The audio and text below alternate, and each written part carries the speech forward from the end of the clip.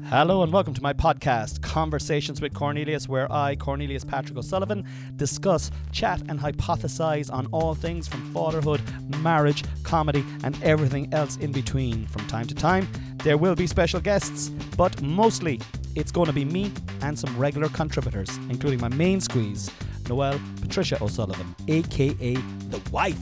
So sit back, relax and enjoy Conversations with Cornelius. Hello, ladies and gentlemen. You are very welcome back to 52, episode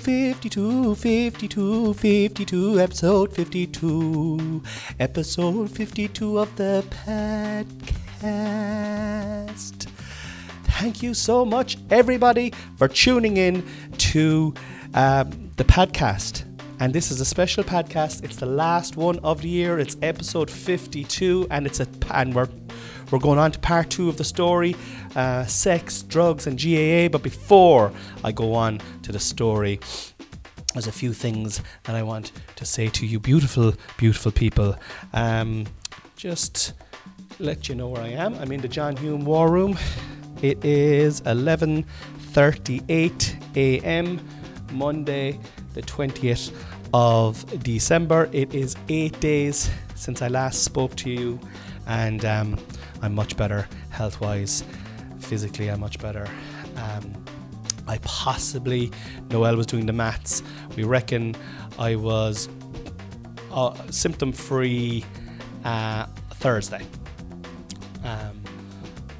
Yeah, I still feel kind of what do they call the long COVID vibe, the lethargy and stuff like that. You know, I'm still not back. But then again, sure, maybe I'm just always like that. Do you know what I mean? I could very well always be like that. So anyway, before I go any further, let me give a shout out to my beautiful sponsor, West Cork Beer Company. At this stage of the races, I'm not sure if you can get the orders in. But even if you do, if you've forgotten someone and you're like, oh, shit, I meant to get Uncle Joe something. He was very good to me that time when Mary left me. And he's a big beard. I'll go on here now and I'll order this, and it'll come a few days late, and sure, I'll just arrive up at his house and I'll say, there you go, Joe, I got you that for Christmas. Sure, he won't even know. That's what I would do anyway if I were you. And www.West Cork Beard Company, ladies and gentlemen. Proud to be associated with them this year. I'm not sure if our sponsorship deal is going to continue next year. We'll have to sit down and have a chat, myself and Colin, and see where the land lies. But one thing's for sure, I fucking love West Cork Beard Company with all my bones. And I always will, no matter whatever happens. Win, lose or draw, as they say. Win, lose or draw.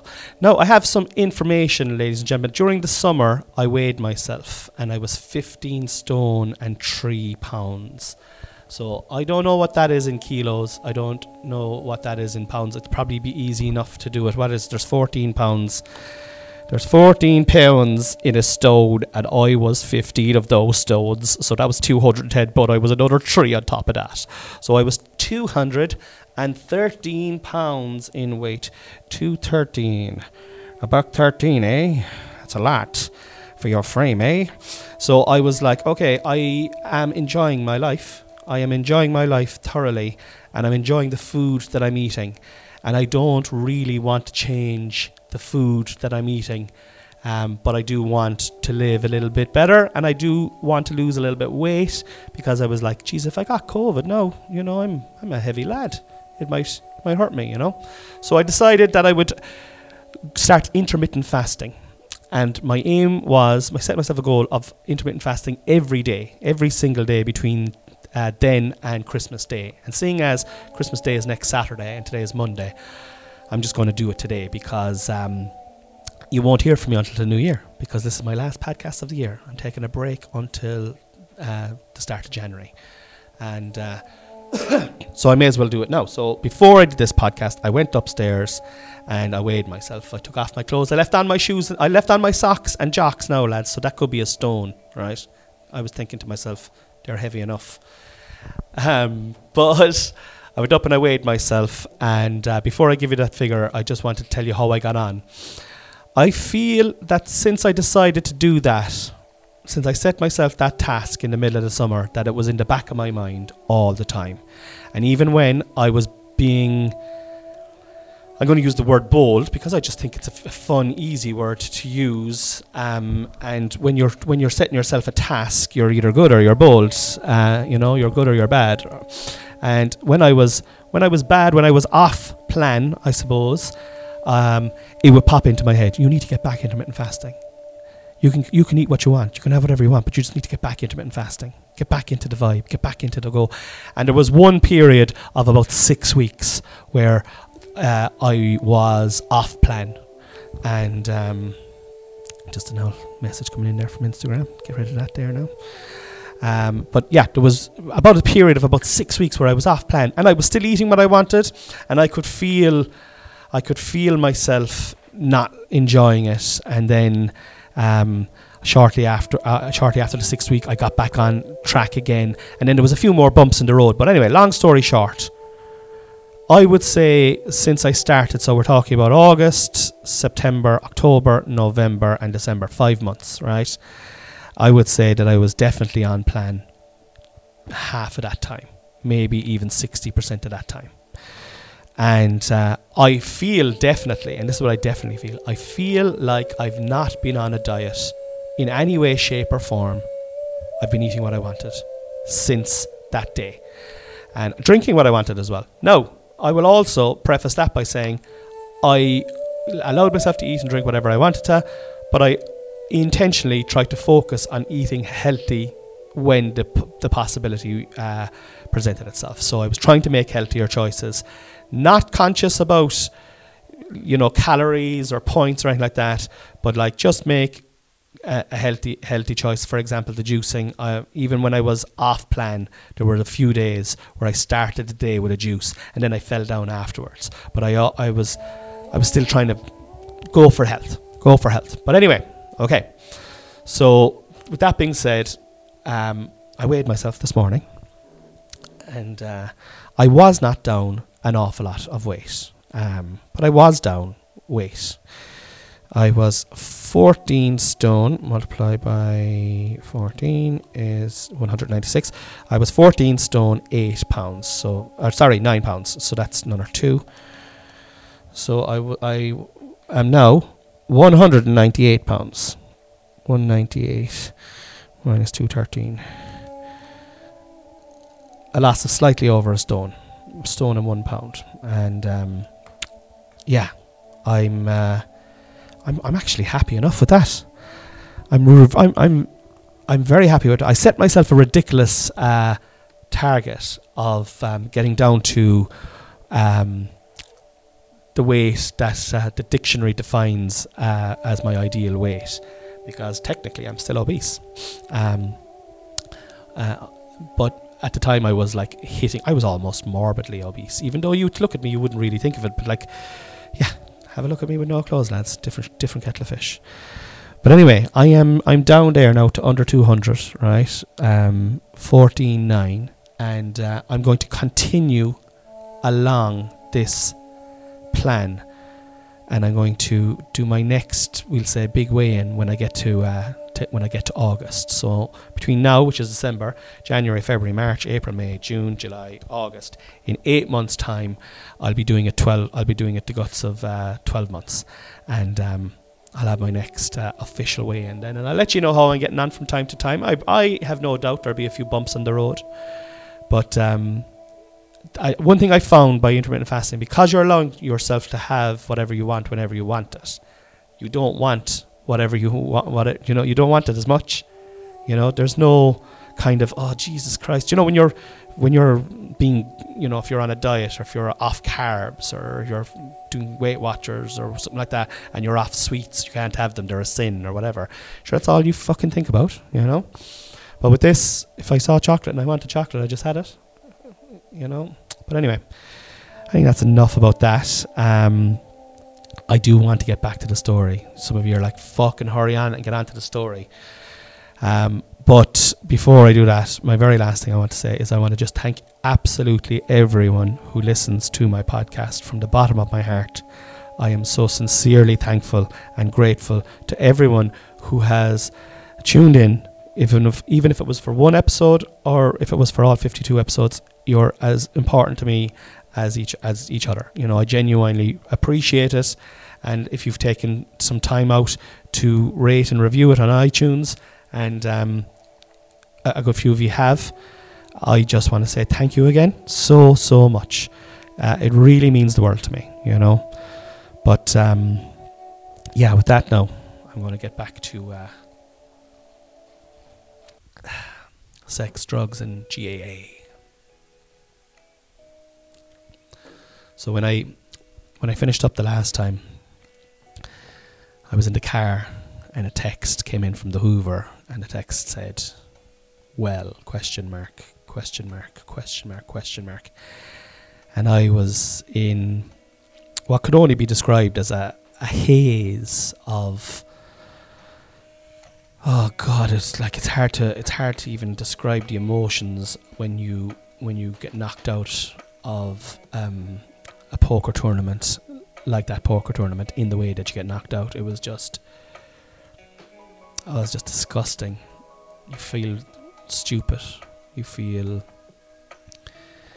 all the small things in your life get magnified. Oh, you're useless, you're worthless, you're this, you're that, and the other, you know. And I remember I just kept running the hand over in my mind. How had I mistaken ace 2 for ace? 2 aces. Like ace 2, the worst opening hand statistically in poker is 7-2. Ace 2 is not far away from 7-2. Ace 2 for ace. And I wouldn't mind, but I had seen the exact same thing happen before in a cash game when a guy mistook his own hand. He hit king queen for a pair of kings, and I could almost understand how you could make that, how that could happen. But ace 2, oh my God, I was devastated.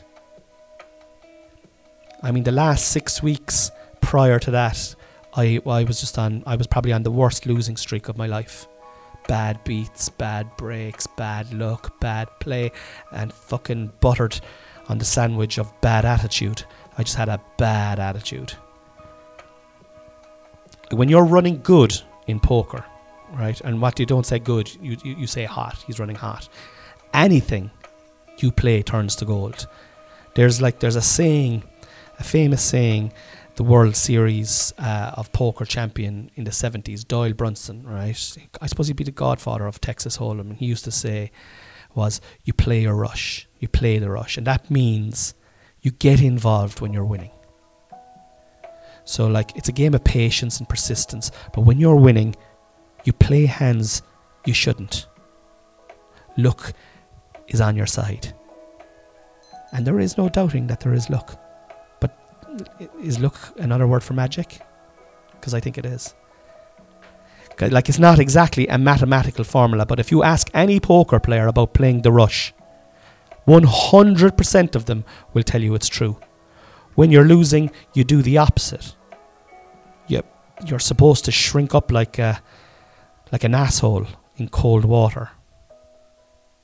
You play less hands, you gamble less, you make more mathematical choices. It's what separated the winners from the losers. If you were able to play the rush and stall the losing rush. And that's what I was poor at. I was poor at that side of the game. They call it, there's a name for it in poker, it's called tilting. Like, my game theory now was very strong, really strong. Like, my ability to win big pots was great. I was patient enough to win, 1 or 2 tournaments, and kind of to eke out a living on the cash tables. But like, fuck me, when I was tilting, it could actually go on for months. What tilting actually means is, it means like to chase your losses, and usually in a haphazard way. Not, You can't chase something and be methodical, you know. And on the lead up to this tournament, I fucking tilted away, I'm embarrassed to say, thousands. And for me, the money, it actually meant fuck all. It really meant fuck all. I was playing this game for respect. I was playing this game to be fearless, to learn how to be fearless, to become fearless. I was sick of being afraid. I needed to be liked. I needed to be admired. I needed to be loved. I was so desperately unhappy. And anything at all that took away the real feelings underneath the feelings of worthlessness and sadness was what I chased. This tournament was a test I had set myself, and it was like, okay, if you do well in this tournament, the tilt is over, you're back on track. Here it is, you're a good player, prove it to me now, prove it to me. And I fucking sabotaged it myself. I couldn't blame anyone. There was no one to blame. There's plenty of times you can make excuses on the poker table, you know. Oh, you played the hand perfectly, but the other guy just had a better hand, or the other guy just got lucky on the river. He was like a fucking dog all the way through and came out on top. And that happens, usually against a person who's playing a rush. But ace fucking 2. Like, maybe I raise with ace 2 in position. I mean, my play at the start is correct. It's folded into me. I raise, okay? But then it goes straight in the muck when you're re-raised all in, you know? Because what you do is you look at your cards again. But I was so arrogant, so fucking stupid, so blinded by the text.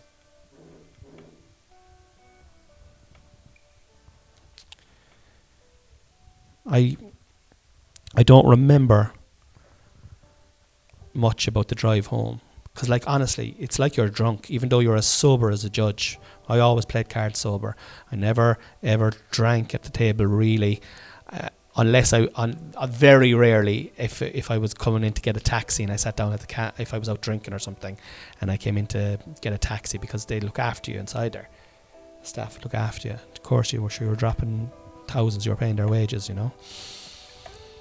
But anyway, I don't remember the drive home, but my car, I just remember pulling up to the apartment about midnight and the music is blaring inside, and my then fiance is inside with some of her friends, and they're all singing and dancing, and I am allergic, but I'm also feeling self-destructive.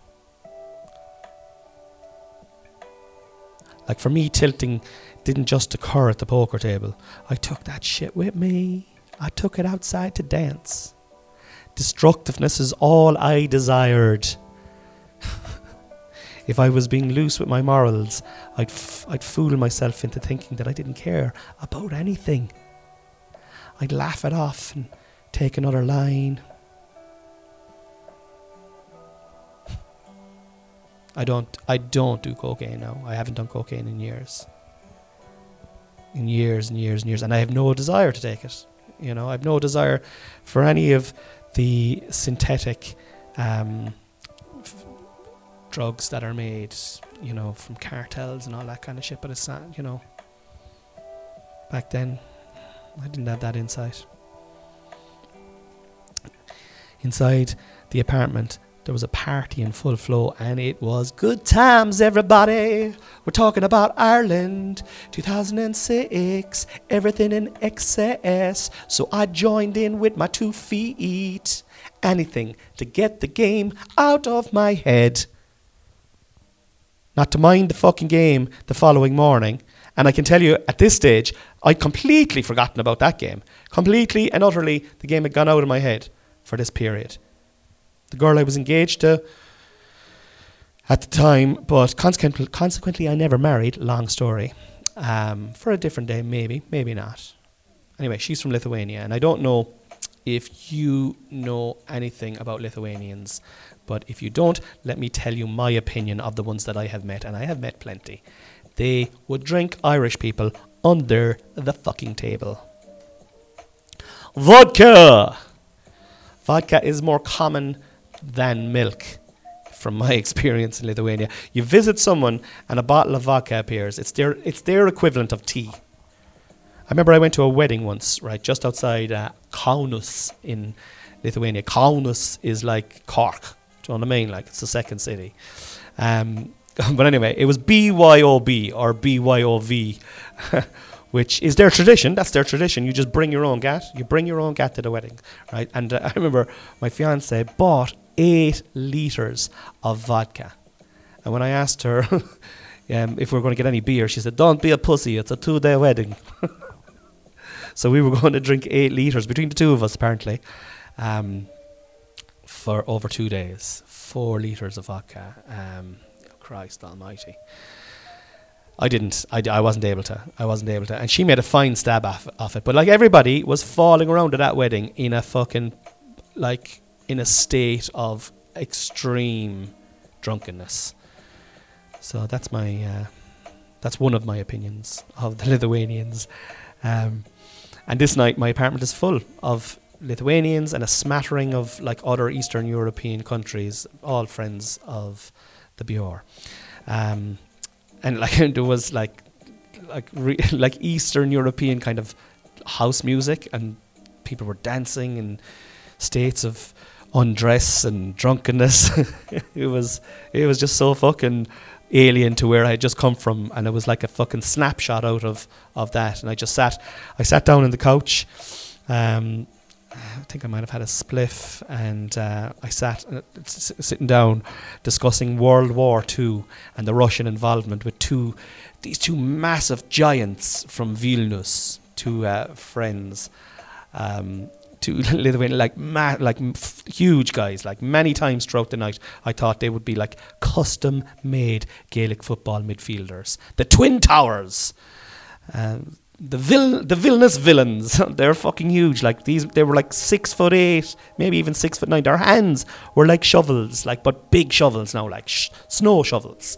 Like, the veins in their arms were like fucking small rivers, or I don't know. They were just, and their names, I still remember their names, Danos and Janos. So I called them Dan and John. Dan and John, or Dan, Horo, Danos, and Jano and Janos. Anyway, I drank vodka with these monstrosities till around 2 or 3, and at some stage I managed to slip away into my bed. My brain was wet enough to drown out the pain of earlier. And as I was in bed anyway, right, I was charging up the phone and I was rereading my text from earlier, and suddenly catapulted back to the whole fucking reason I lost my head and consequently the poker tournament. It was the match. And the manager texting me personally. They needed me. And it felt like a lifetime ago. And I wasn't locked, but I was well on. I remember thinking I probably won't even wake up. I'll probably sleep it out. Like, at the time I was sleeping till fucking 1 or 2 o'clock in the afternoon. So I didn't and this is if, normally, so I didn't have much hope. But there was still a part of me, way down deep inside, that believed that I could do this, I just had to want it badly enough to make the required effort. That was all. That's all you had to do. I fell into a drunken slumber, and this is weird, right? And I remember dreaming, right, of floating down a stream towards a waterfall, picking up speed, but being blissfully unaware of my impending doom. And how do you remember that dream now, Cornelius? That seems a little bit convenient that you can specifically remember what you dreamt about on a random night 15 or 16 years ago. Huh? Something doesn't feel right there now, Cornelius. Are you making this up? Are you conning me? Pun intended there now, Con. No, I'm actually genuinely not, and I remember this dream because, lads, I regularly dream the same dream. I have this recurring dream. Sometimes I'm aware I'm dreaming the dream whilst I'm in the dream and try and save myself. I think that's lucid dreaming, or a style of lucid dreaming. And sometimes I save myself, and sometimes I go over the top, and sometimes I just have a dream, and it's like I never get to the waterfall. It's just like, but I'm picking up pace the whole time. The phone rang the next morning at 8 o'clock, and I didn't hear it. It kept ringing, and eventually herself answered it and woke me up. It was the Hoover. Are you up, Sol? And I still, to this day, I don't know why this is pure knee jerk, right? The words just kind of fell out of my mouth. I was like, yeah, I'm up, yeah, man. I'm just out of the fucking shower, all indignant, as if I was asleep. And the Hoover's like, man, good man. You'll start now, you'll start. We're down to the bones of the squad. Do you know what I mean? This is big. And I was like, yeah, cool, yeah, cool. And it wasn't cool. It was the exact opposite of cool. It was hot flushes. Come here, boy, I'll ring you there when I'm on the road. I just have to fucking get a few bits and pieces there. And I kind of just hung up. And I went to the Jacks to splash some water on my face. And when I looked at myself in the mirror, I was covered in glitter. Do not ask me how I came to be covered in glitter, but I was destroyed in golden flecks of glitter. And I think there's a good chance I had a mini panic attack in that small apartment bathroom right there, right and then. So I just fucking threw myself into the shower and I scrubbed myself clean. And if you're familiar with a GA dressing room, right, you will know that they are the most caustic of environments. Like a lad like me, 5'7", with a city boy haircut, 2 stone overweight, and flecks of glitter, leaving a trail as I glide into the dressing room, would result in only one thing, and that is having a new arsehole ripped into me, and a cacophony of slags that would leave me with fucking huge future counselling bills. You're talking about thousands and thousands.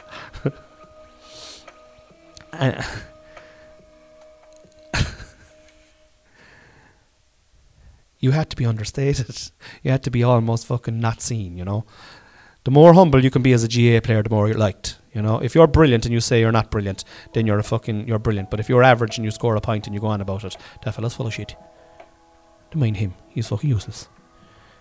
At the time, I had a goatee. I have a big beard now, but I had a little goatee, And I used to love shaping it, and it was slick enough, right? First thing I did when I got out of the shower is I shaved that off.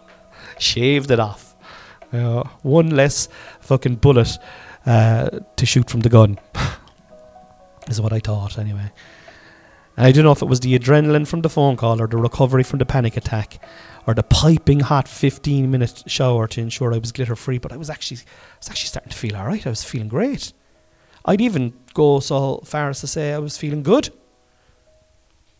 Yeah. Brilliant. I grabbed my gear bag, threw my shorts and socks in, said goodbye to the former fiancé, and headed into the kitchen. And Danis and Yanis, Dan and John, were still up, wide-eyed with drunkenness. And they got up and they gave me a big hug. I was fucking allergic. Cornelius, you're a good man. You are a good man. And one of them fucking grabbed hold of my torso and almost squeezed my fucking guts out through my mouth. You good man. Slapped the back. Slapped me into the back. And only that I was expecting it, I would have been flung from one side of the room to the other, so I kind of absorbed it in some kind of a weird way. And again, right, if anything, that encounter woke me up even more. And by the time I was on the road, I was fucking ready for this game, bye. Yeah. I was ready for this fucking match.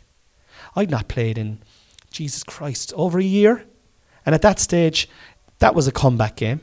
The reality is, I actually hadn't kicked a ball in earnest in years. I'd made like vague efforts since I was 18 or 19. But I hadn't really done anything GAA-wise. And then it hit me. I sobered up. And I realised I'm not high on life at all. I'm still a little pissed. I was still a little... Do you know, you'd never do it now, but like fucking 15 years ago, you'd have no bother going out and drinking away till 2 or 3 o'clock in the morning and then getting up the next morning at 8 or 9 and going into town, or... Do you know what I mean? Going about your business. You'd never think about it 15 years ago. But nowadays, you wouldn't do it in a million years. It was like I'd only got like 4, maybe 5 hours of sleep, and I'd like done serious damage to half a bottle of cranberry vodka before there was ever cranberry vodka. This is like proper Lithuanian shit, hardcore. And suddenly I was like, I had a fucking cold sweat going on. So I put all the windows down and I headed out towards the city, towards Macroom, and down to the Gaeltacht of Ballingeary. That's who we were playing, Ballingeary, a Gaeltacht. And I had to Wikipedia this, right, because I wanted to see, I wanted to find out a little bit about Ballingeary. 42% of the population speak the native tongue there daily.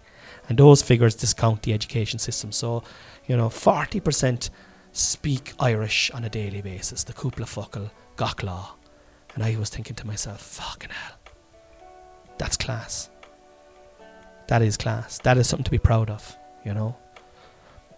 So I was basically heading down into the middle of nowhere. And that's no disrespect to anyone from Ballingeary, I have nothing against the middle of nowhere. In fact, I'd actually like to end up somewhere just as rural myself one day when my life is tailing off. But I had to pull in Ballincollig to get some petrol. And just as I was pulling in, the phone rings again. It was the Hoover. So I pick it up and he's like, "Do you have boots?" And I went, "Oh, for fuck's sake. You stupid fucking pheasant! How could you forget your fucking boots, you stupid fat fucking prick!" Fuck it, Dan, 'tis a long time since... come on, man, like, this fucking... And listen, if you knew what I've gone through in the last fucking 12 hours... And then he interrupted me. He was like, "Just as well I bought you a spare pair then, isn't it, Scalacci?" You fucking legend. Come here, I'll ring you back, man. I'm just getting some juice there. I'm about an hour away. I'll see you there. No bothers, lad. And then he said, "Come here. Start tuning in for this now. This is our first ever intermediate match. This is history. I know you're not fit, but you're plenty good enough. And here's your chance now to prove me wrong and to prove everyone wrong." I don't even think he said me wrong. I think he said prove everyone wrong. Fuck me, but he knew how to switch me on. That's best friends for you, though. They'll often know you better than you know yourself. I filled up the car anyway, and I only ordered a small breakfast roll and a can of Red Bull. Hydration is key, like. And I headed off down the road, out through Ballincollig and down towards Macroom. And I was 5 minutes down the road and I was cursing my decision to only get a small breakfast roll. I was famished. That's what alcohol does to me. It makes me ravenous. To this day, if I go on a bender, it'll take me weeks to recover and to get back into a healthy routine. And it's the food that drags me down, So anyway, I pulled over about 20 minutes later and I got 3 sausage, another little kind of petrol station along the road that had a deli. 3 sausage rolls for €1 and I got another Red Bull. This time I got a sugar-free one, and I remember that because I was going to get a sugar-free one the first time, but I said, fuck it, the sugar might be good, and I didn't want to do the dog in it. So I just got a sugar-free Red Bull this time. And out back onto the Sunday morning road, and the windows were down, and I I had to look at myself in the rear view mirror and starting to feel good. And for fuck's sake, glitter on my forehead. Now, lads, I have a huge forehead. Right, it makes up most of my face. My face is actually basically 80% forehead, with like my eyes and my nose and my mouth squashed into the remaining 20%. So I shouldn't have been really surprised to see a flicker of glitter had escaped. I fucking pulled over immediately anyway, and I gave myself the once over. The Red Bull was coursing now through my veins. I was alert, and I was fucking actually delighted that I'd spotted it. I was like, yeah, the Red Bull's working now, look. I saw that. Because like my life would be over if I turned up to play for Ballyclaw, down in the belly of Irishness itself, and I had a head full of glitter. Like, I mean, I can turn up hungover. No problem, you're kind of a hero, But turn up looking different, and questions will be asked, and accusations will be flung, and before you know it, I'm cast as the hairdresser in the movie of my own life. And the respect and the desire to be liked and loved and to be fearless and everything else I'm yearning for, well, that just fucking evaporates into the ether if I arrive down with glitter on my head, Red Bulled up to my eyeballs, hungover. Anyway, miraculously, I'm down there for, I don't know how this happens, but I'm down there for around 10ish, and the only other car that's there before me is the Hoover. So I hop out of mine and I go into his, and the crack's mighty, lads. Oh, insults are flying. And soon one or two more players arrive, and we step outside, and then an O'Neill's appears, and then there's four of us passing it to each other, and I'm holding my own. As I pass the ball, I ping it high, I ping it low, it goes left and right, and this goes on for a good 10 minutes, and for the finish, I am totally fucked. I'm fucked from it. And then I realise that I have made a massive mistake. What am I doing here? Oh my God, like this is just a kick around in the car park, like. And I'm covered in sweat. My jocks are drenched. And I didn't even bring a spare pair. I just realised I'm so out of touch. And the lads are bouncing around the place, laughing and joking, and I'm completely wrecked from the kick around. And a few more cars arrive, and the gravel crackles. We're counting now the players as they come in, as they arrive, We're looking for the elusive 15. And at 10:30, there are 10 players there. Management are here. And Cuthbert is out in the pitch, and he's setting up the cones. How the fuck am I going to get out of the warm-up? That's all that's bothering me now. I mean, if the club are relying on me to start, putting me through any kind of a warm-up is absolutely detrimental to that cause. I'm like Paul McGrath. As in, like, less is more when it comes to training. And not in any other way, really, to be honest. Bar maybe a fondness for drink. So maybe yes, I'm kind of like Paul McGrath, really, in more ways than one. The dressing rooms are opened by an old lad with a big ring of keys. And he's warning that some of the showers aren't working. Of course, like... I grab my bag and I fling it over my shoulders, and I felt 47 and I felt 17 all at the same time. I remember going in the door of the dressing room, the strobe light was flickering above. It flickered for about 2 minutes before it decided to stay on. The dressing room was long and dark and damp, and with a big long wooden table in the epicentre. There's electricity in the dressing room, like, obviously for the light, but like a different type of electricity. I sit down at the far end, away from the door, and I decide to try on the spare pair of boots. They are perfect. Like a pint bottle of Bulmers and a glass of ice on a hot Munster final day in Thurles. By the time I got settled and had the shorts and the socks on, I noticed that we were up to 16 players in the dressing room. We have a sub. I was delighted and devastated all at once. Super weird combination. Two emotions at either end of the scale. Now I'm obviously not going to start, you know. I noticed Luigi and Cuthbert chatting, and Luigi pointing out other past heroes of the club who had been drafted in to save the day. And he must have thought, what the fuck have I signed up for this morning? Cuthbert, he must have thought that. He must have gone, I have made a mistake here. How am I going to get out of this? This is a boo-boo. And then our eyes locked, myself and Brian Cuthbert. And Luigi was giving him the rundown on me, which I can only imagine was something like, formal dual, underage minor at club level only, 12 aside, nasty recreational drink and drug habit, left-legged, lazy, plump, probably hungover, but with serious potential.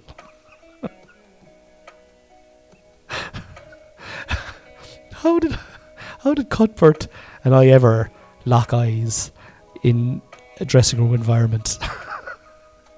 And let me remind you now, right, that the lads had been back training 6 weeks. And from what I'd been hearing, the sessions were going amazing. Like he was putting together intelligent, tough and educated, sessions, all thought out. And they're like tough, intelligent, educated, 3 adjectives that you wouldn't associate with me back then, definitely not. But we gazed into each other's souls for what seemed like a lifetime, but it was probably no longer than 2 seconds.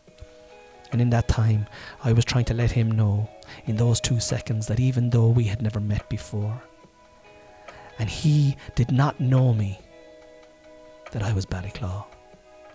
I'll die out there for you, Cuthbert. I'll die with my boots on. Well, the boots that the Hoover lend me. I'll die with those boots on for you, Brian Cuthbert. But also, while we're at it, is there any way that I can opt out of the warm-up? I'm absolutely knackered, Brian. That was a fucking tough kick around in the car park, and I held my own, That's what I was trying to get across in a 2-second glance, all of that at once. And when I saw him scratching his head with a pained look, and I was kind of starting to beginning to think that maybe we weren't on the same wavelength. He shrugged his shoulders and left the dressing room in what looked like despair to me anyway, but the lads were saying it was kind of more like disbelief and anger, Anyway, at this point I could actually feel the sausage rolls and the Red Bull, it's kind of in the lower part of my belly, I was kind of thankful that I only had that small breakfast roll. But they were definitely hanging around the gates of my small intestine, so I made my way to the Jacks, and I spent a troublesome 10 minutes there vanquishing my bowels.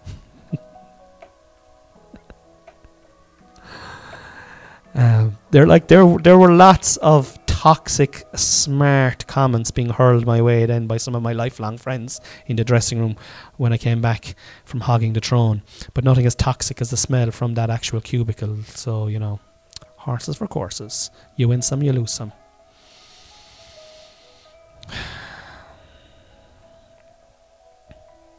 Yeah. By the time I had come back into the dressing room, 7 players had arrived. We were up to 23 players now. What? 23 players. So 15 start.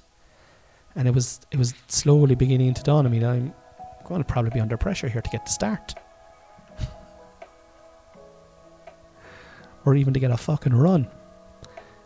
And when I looked around the place, it was full. And then when I looked a little bit closer, we seemed to have 12 or 13 of the starting 15, and the next 4 or 5 were first team subs who were definitely ahead of me. And even the old war heroes who had travelled down here in hope of glory, they definitely had more pedigree than me as well. So, no, they mightn't have had the same amount of potential, but they certainly had more experience and fitness and football ability. I was starting to feel robbed here. It was a bit of a gut punch. 2 in 24 hours. Luigi called out the team, and he gave like a rousing speech about it being our first ever game for the club for the club at this level. And today was a historic day, and it's hard to muster enthusiasm when you're depressed. But like I make a living. I was making my living by pretending to be strong when I was weak. So I stuck out my chest, and was one of the first to burst out the dressing room door and to get stuck into the warm up. Cuthbert would see me in action there. That's where I'd pique his curiosity and Luigi's curiosity too. I was taking this as a fucking insult, a slight, you know. I was not going to let this opportunity pass me now. No fucking way. But I did have to run back in for a jacket because it was Baltic, oh my god, and it was starting to rain a bit as well, you know. Back out onto the pitch anyway, and the players had been split into 4 groups.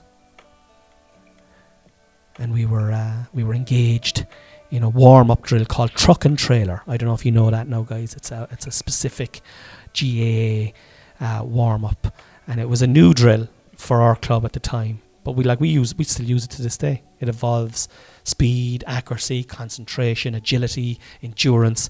I was definitely going to struggle, you know. The Hoover now is roaring at the lads to drive it on, and the light drizzle has now turned into a full-on shower of rain, and my misery is at an all-time high. The Hoover, though, fucking hell, like he was in inspirational form. I'm fierce proud to have him as a friend, and we're great friends to this day, you know. And watching him in this environment, it always just, you know, because we're so different. Like, he leads by example. He'd walk the walk and talks the talk, whereas like I kind of follow the leader, but like kind of from a distance and reluctantly. And you know, I'd walk the walk, like, but it would be under duress, and if possible I'd get a lift. And as for talking the talk, well, yeah, I'd be brilliant at that. I'm pretty good at talking the talk, all right. Anyway, the warm-up was like, it was in full flow, and I was stuck in the middle of it, bluffing harder than if I was all in with a pair of 2s. But I tell you now, lads, there's no petrol left in the engine. I'm literally running on empty, you know. But I'd come this far, and I was going to fucking squeeze whatever I could out of this experience. Next thing anyway, the ref blows the whistle, and we all run up to Cuthbert for the final few sentences, and the lads bounded over to him, and all I could muster was a slow, methodical plod. And the next thing, the ref blows the whistle again. He's getting agitated now, you know, and it's starting to piss rain out at this stage. And then a spark, some of that electricity followed me out from the dressing room. A spark ignited my mind. I knew it.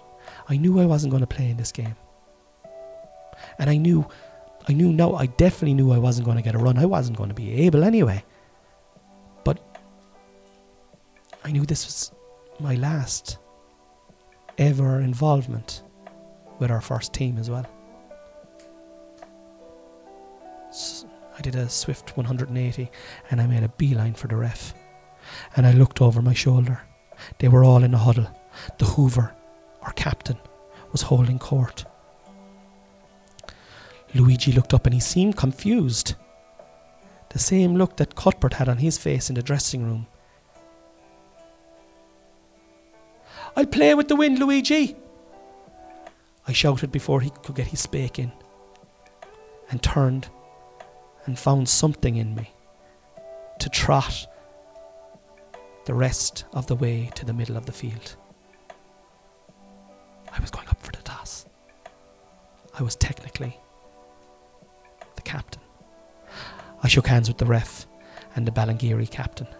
Christ, he was their centre forward. Intimidating. 11 imprinted onto his jersey, a quintessential football. I was squashed into number 23. Out of breath and out of my fucking depth. This was possibly the only battle that I was capable of winning. The toss. "Head or harp?" the ref asked. It was an open question. I got in there first. Harp, I said.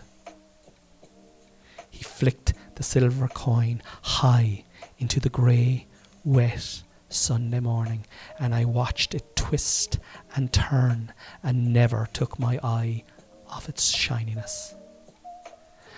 The ref grabbed and smacked it down on his left hand, covering the symbol, and slowly he removed his hand. Harp. As far as I was concerned, I had done my bit for the team. I had won the toss. The task usually reserved for the captain. The Hoover was our captain last year, and as far as everyone else was concerned, he was still the captain. It just hadn't been nominated, but this is technically the captain's job. Everyone who was anyone will know who was the real captain on that day. The man who with absolutely no training and or leadership qualities from the depths of hell emerged when his kinsfolk needed him, when his kinsfolk needed a hero. The original official captain of Ballyclaw's first intermediate football team, Cornelius Patrick O'Sullivan, aka Connie Sullivan, aka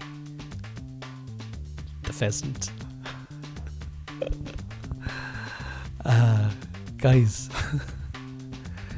stay in by the wall, and I'll talk to you in 2022. I love you. Peace.